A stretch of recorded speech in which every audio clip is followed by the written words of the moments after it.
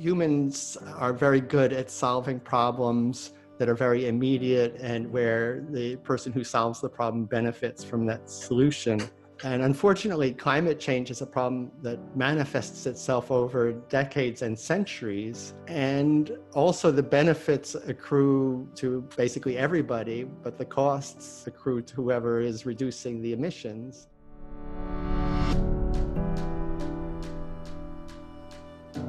Welcome to Straight Talk, a podcast about big ideas from some of the world's foremost thinkers and doers. I'm Hank Paulson, chairman of the Paulson Institute, and today I'm speaking with Ken Caldeira. Ken is one of the world's leading experts on climate change and currently serves as a climate scientist at the Carnegie Institute for Science.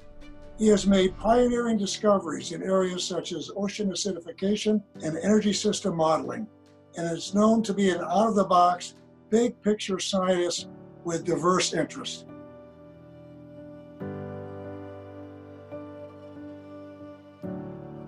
Ken, welcome to the podcast. Well, great to be here, Hank. Ken, I'm really looking forward to our conversation today. I've talked with a lot of climate scientists, but few, if any, who are as good as you are at big-picture thinking. You're able to put it all together and break new ground in the questions you ask, the areas you study, and the solutions you consider. But before going big, I'd like to go to nearer the beginning. How did you get interested in science, and when did you first develop your strong interest in climate change? I think my interest in science really began when I was a kid due to the Apollo space program, and just the whole landing humans on the moon really excited an entire generation. And really the reaction to Sputnik by the United States in creating the Gemini and Mercury and Apollo programs really spurred a whole new thrust in improving education in the United States. And really, I guess I'm hoping that energy and responding to climate change might have some of the same effect of really revitalizing science and education in the United States. So really, it was these kind of governmental programs when I was a kid. But then how did I get into climate science? As an undergraduate, I learned computer programming and was doing software development in Wall Street in the financial district, basically looking at mergers and acquisitions for places like First Boston and so on. And I remember reading an article in the New York Times, and Steve Schneider spoke at a congressional testimony and also spoke at a meeting and talked about how we might be melting some of Antarctica. And this kind of blew my mind, the idea that us little puny humans could influence something as big as the Antarctic ice sheet or global climate really surprised me. And so I just started going back to graduate school in the evenings just for fun to learn about it. And I turned out to be their best student, and they offered me a fellowship, and I quit my job on Wall Street, and the rest is history. Wow. I tell you, as I have gotten to know over the course of my career, people that are best in class in their various professions, they all have one thing in common: intellectual curiosity. Intellectual curiosity. And it's amazing. I remember Sputnik like it was yesterday. That was huge, wasn't it? And then Neil Armstrong landing on the moon, Alan Shepard, all that. It was a fascinating time in our history.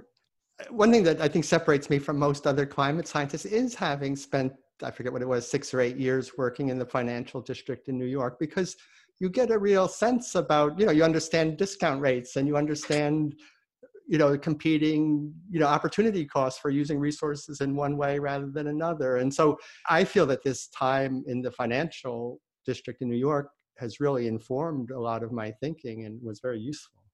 Yeah, because we'll get to that in a bit, because one of the things that's impressed me about my conversations with you is you really work to understand the economics of all of these solutions or potential solutions. And so when we get to talking about open air carbon capture and some other things, you're focused on the economic realities.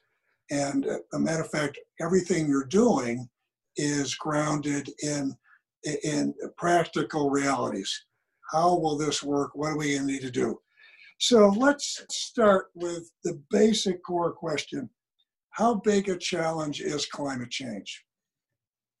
I think there's two different ways to think about how big the climate change problem is. One is, well, what are the bad things or possibly even good things that could happen with climate change? But the other is the kind of game theoretic challenge of how hard is it to solve this problem because of its logical structure. And I think if we look out centuries, of what are the consequences of continuing in our current modes of generating energy or converting energy for human uses, that we're adding greenhouse gases to the atmosphere, and eventually we'll melt all the ice sheets and sea levels will go up 200 feet, and we'll be, restoring ourselves to the kinds of climate that existed when the dinosaurs were around. And I'm not with Leibniz and thinking this is the best of all possible worlds, but just there's a lot of disruption that comes with this change. We're losing essentially every coastal city in the world. And so I think this is a cost that we don't want to take on. There's also concerns about crops growing in tropical countries, how it's already difficult to work outside in the sun in most of the tropics. And if it gets hotter and there's already heat stresses causing reductions in crop yields. And so there's potential for large parts of the tropics to become unsuitable for growing crops. And so the risks are very large. Unfortunately, humans are very good at solving problems that are very immediate and where the person who solves the problem benefits from that solution. And unfortunately, climate change is a problem that manifests itself over decades and centuries. And also the benefits accrue to basically everybody, but the costs accrue to whoever is reducing the emissions.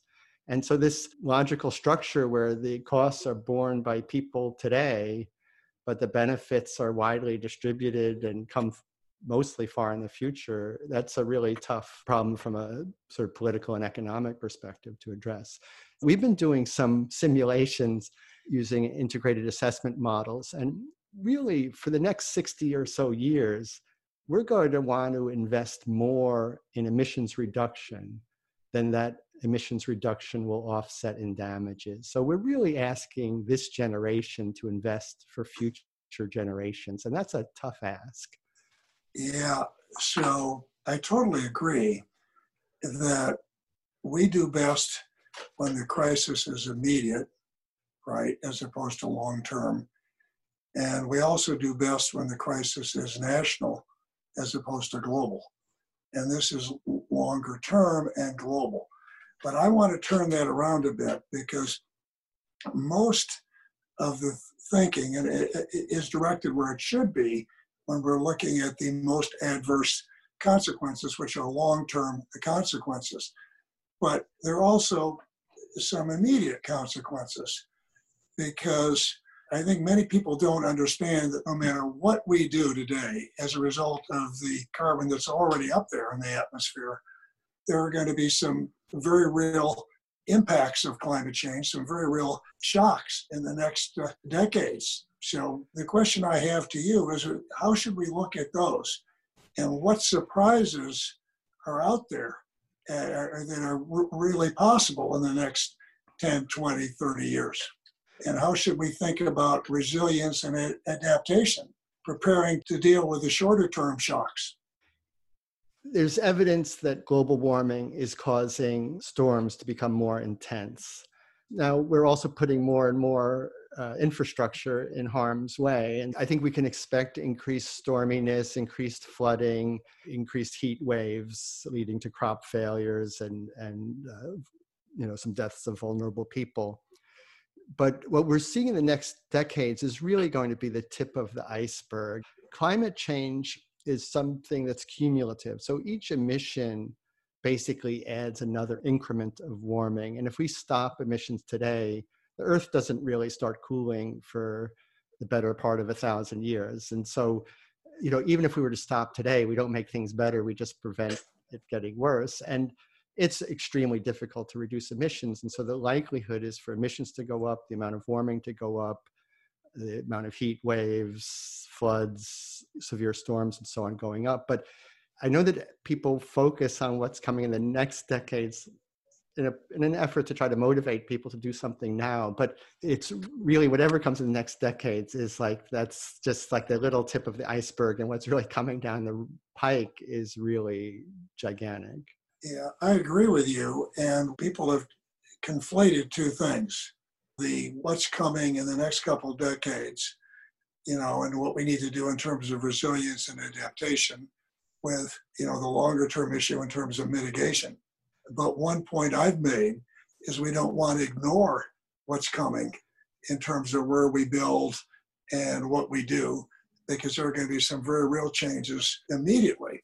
And we need to prepare for those, but you're totally right in terms of where the big risks are. So most of the climate change that will happen in 10 years from now is already baked in. It's really only one more decade's warming. And so really, if you're trying to deal with the effects of climate change in 10 years, it's adaptation that's going to reduce that risk. But we need to really get on the program of reducing emissions to prevent the much bigger changes down the road. But the near term, it's mostly about, let's build the right kind of infrastructure. Absolutely. Let's prepare. Let's protect our economic security. Let's adapt. Let's build in resilience to deal with what's going to come. That's a very, very different problem from that of avoiding the very worst outcomes, which are certain to come unless we act. So I want to come back briefly to where you started, because you read something about the Antarctic ice shelf melting. And now, a lot of respected scientists are saying, that the process of sort of irreversible melting is going on in Greenland and, the Antarctic ice shelf. What does this mean in terms of sea rise, and over what time period? The central estimate for Antarctic melting is around an inch a year for the next 10,000 years or so. So that's more or less a foot a decade, or more or less 10 feet each century, which is like a floor of a building. And so what we're doing over the next decades is really going to affect people living on this planet for many thousands of years. So Ken, now this is a part of the interview I'm really looking forward to, because what are the things we can do? What are the things that science can develop that will let us avoid these, or help us avoid some of these most adverse impacts? Talk about science, where science is now, where we need to get. What are the areas where we can have big breakthroughs that make a significant difference?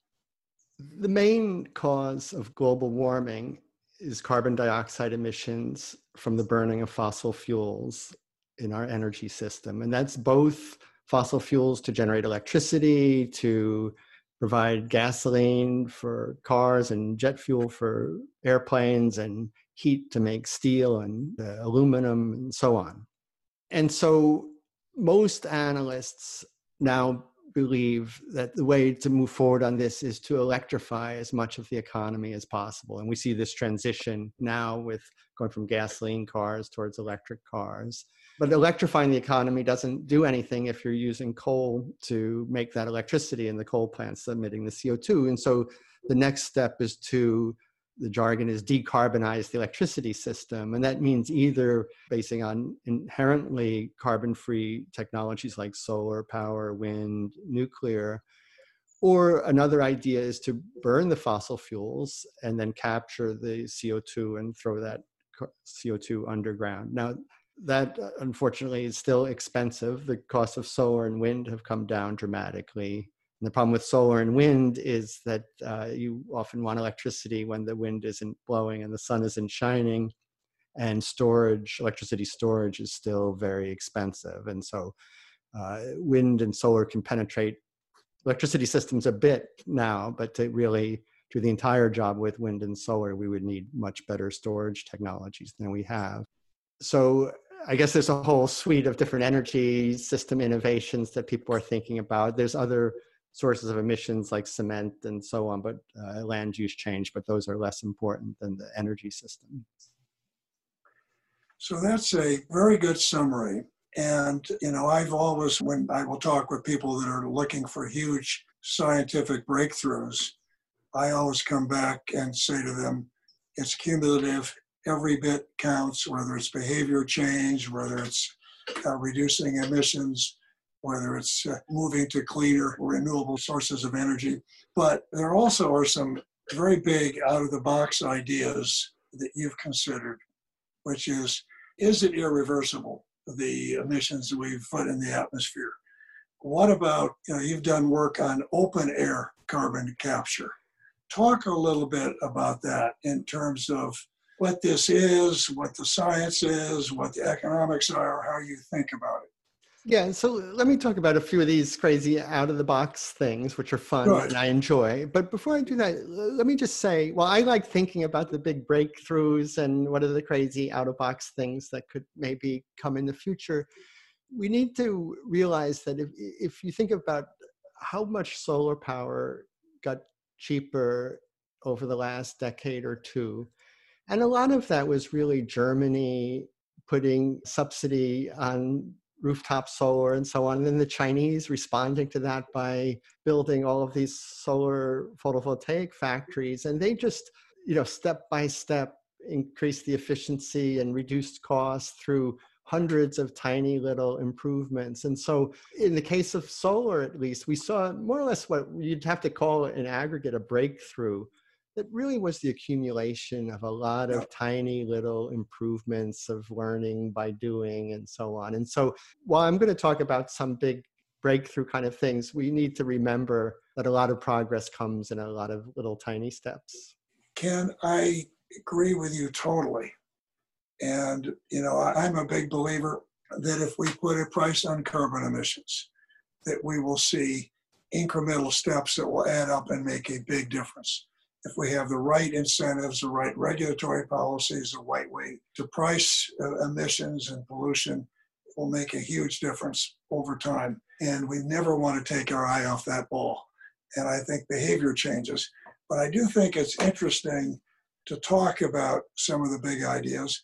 The danger, of course, is people will say, well, maybe we don't have to do anything, because at the end of the day, there's some huge idea that's going to save us all.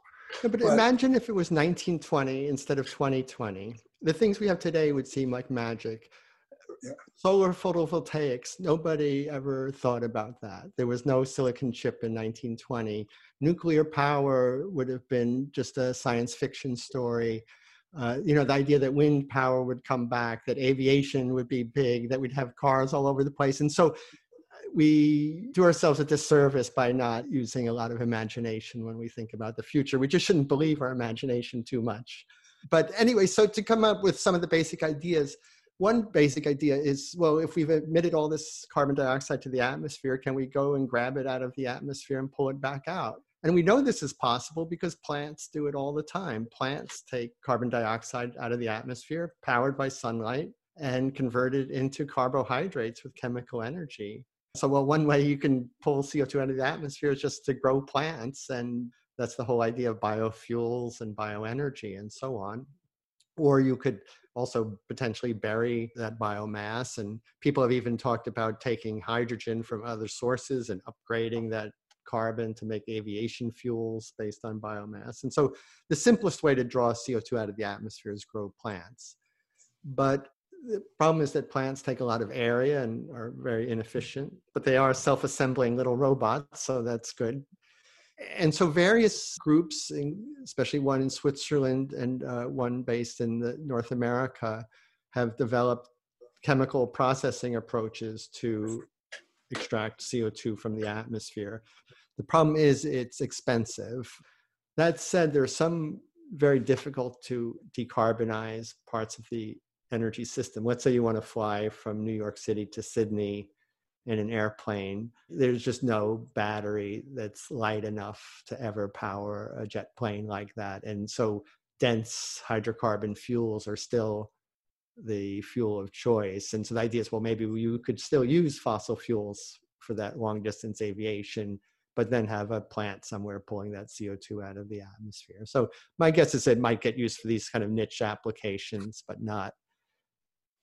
it's not going to be the main show. I don't think. It's just too expensive in my judgment.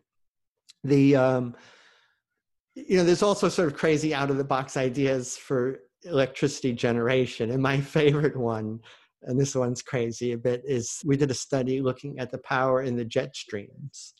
These are these powerful winds that are more or less up above where the jets fly. And on a good sunny day, you might get 1 kilowatt of power per square meter, in the middle of a desert, something like this in the middle of the day. That you can get 10 or 20 times that power in winds in the jet stream. And, if we could ever get sort of flying wind turbines in the jet streams, there's more than enough power there to power all of civilization, and it's pretty steady. And so, I don't know if we'll see that in the coming decades or even this century, but I think sooner or later, unless we find something really good like fusion or something, my guess is someday we'll tap into the jet streams. There's also there's all kinds of ideas. Obviously, there's a bunch of different nuclear power plant designs, and I think nuclear power is something that I think is likely to play a major role in addressing the climate problem. It's one of the few technologies that kind of fits into our existing energy system in a relatively easy way. And, when solar was expensive, we looked for ways to make solar better and cheaper. And I think if we had a concerted effort to make nuclear better and cheaper, I think it would likely play a major role in helping to address the climate problem. One idea that does work well in the climate models is this idea of solar geoengineering, of putting particles high in the sky above where jets fly in the stratosphere and reflect some sunlight to Earth.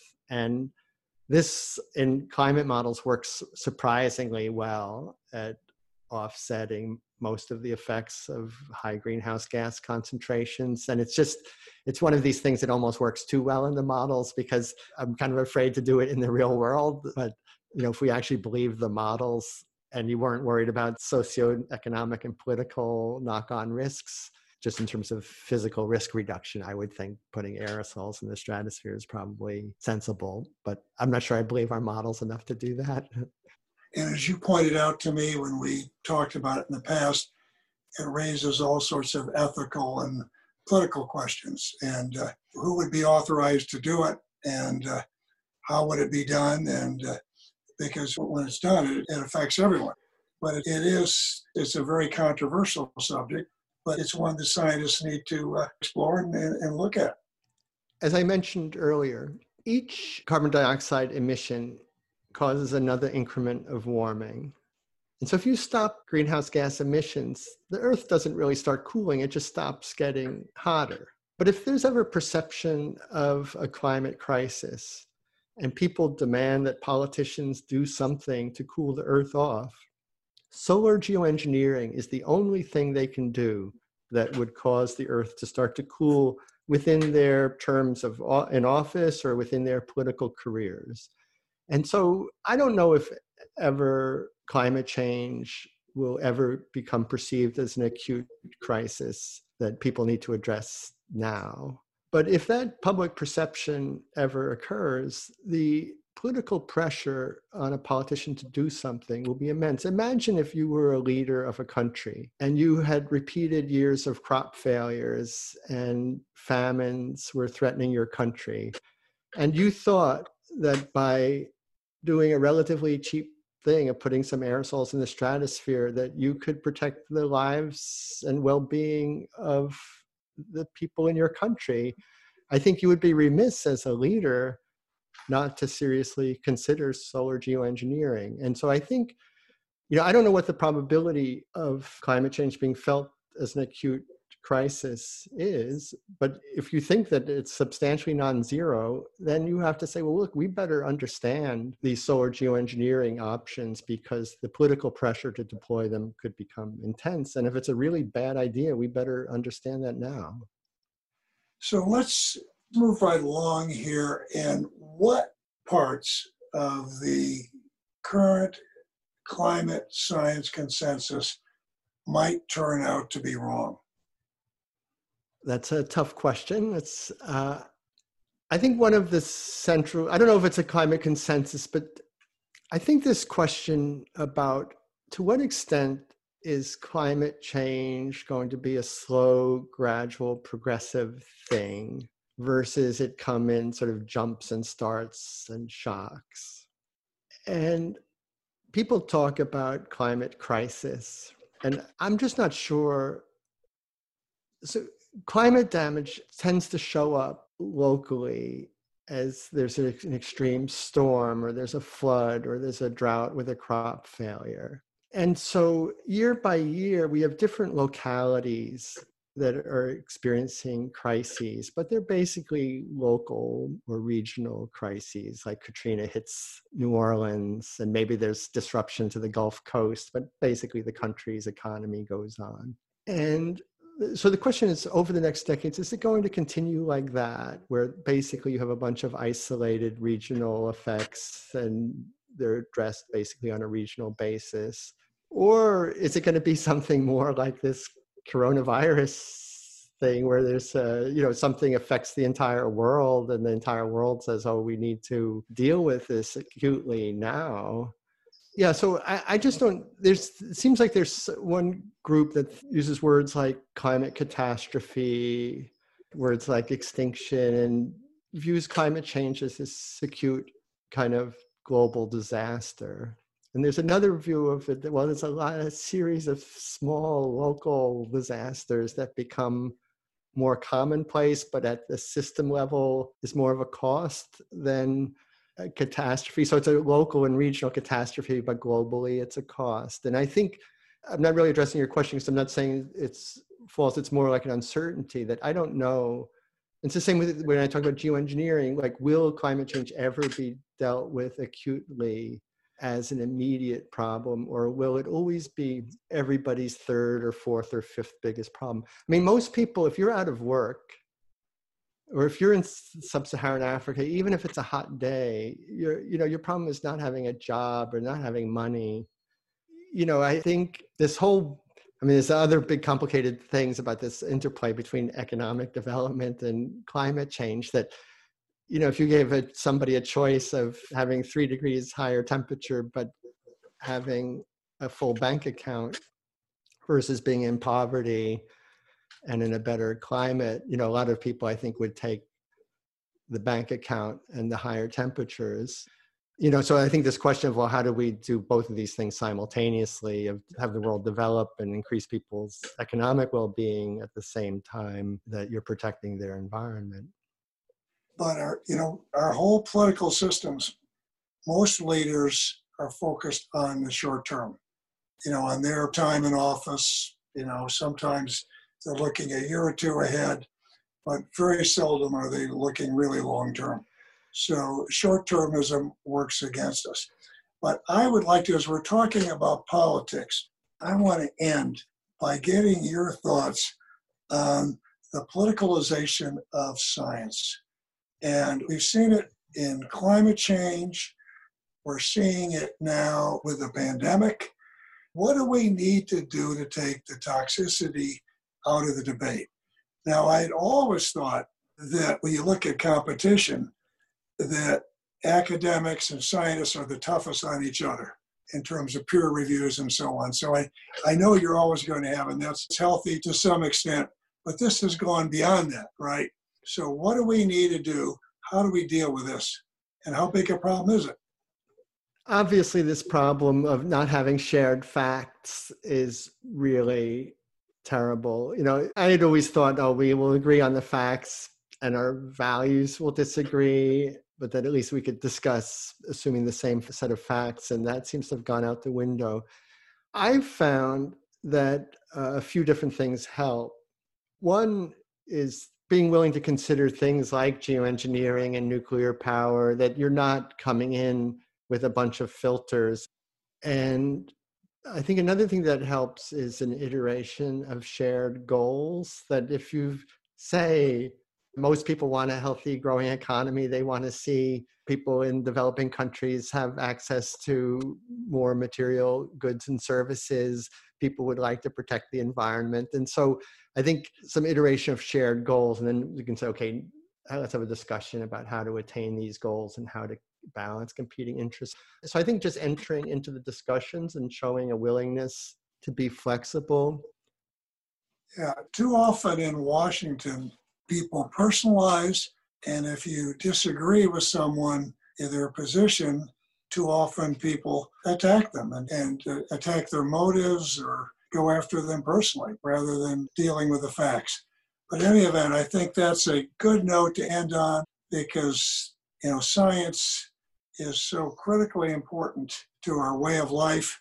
And as you pointed out, we've had so many breakthroughs over the last 100 years, and we're going to continue to have major breakthroughs if we move forward in the right way. So, Ken, thank you very much for joining us today, and I greatly appreciate it. Well, thank you for this opportunity.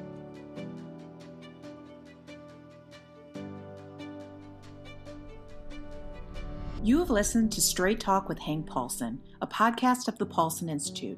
To find more episodes from leading thinkers and doers, please visit paulsoninstitute.org/Straight Talk or download on Apple, Google Play, Spotify, and Stitcher. And don't forget to rate and subscribe. Thank you for listening, and see you next time.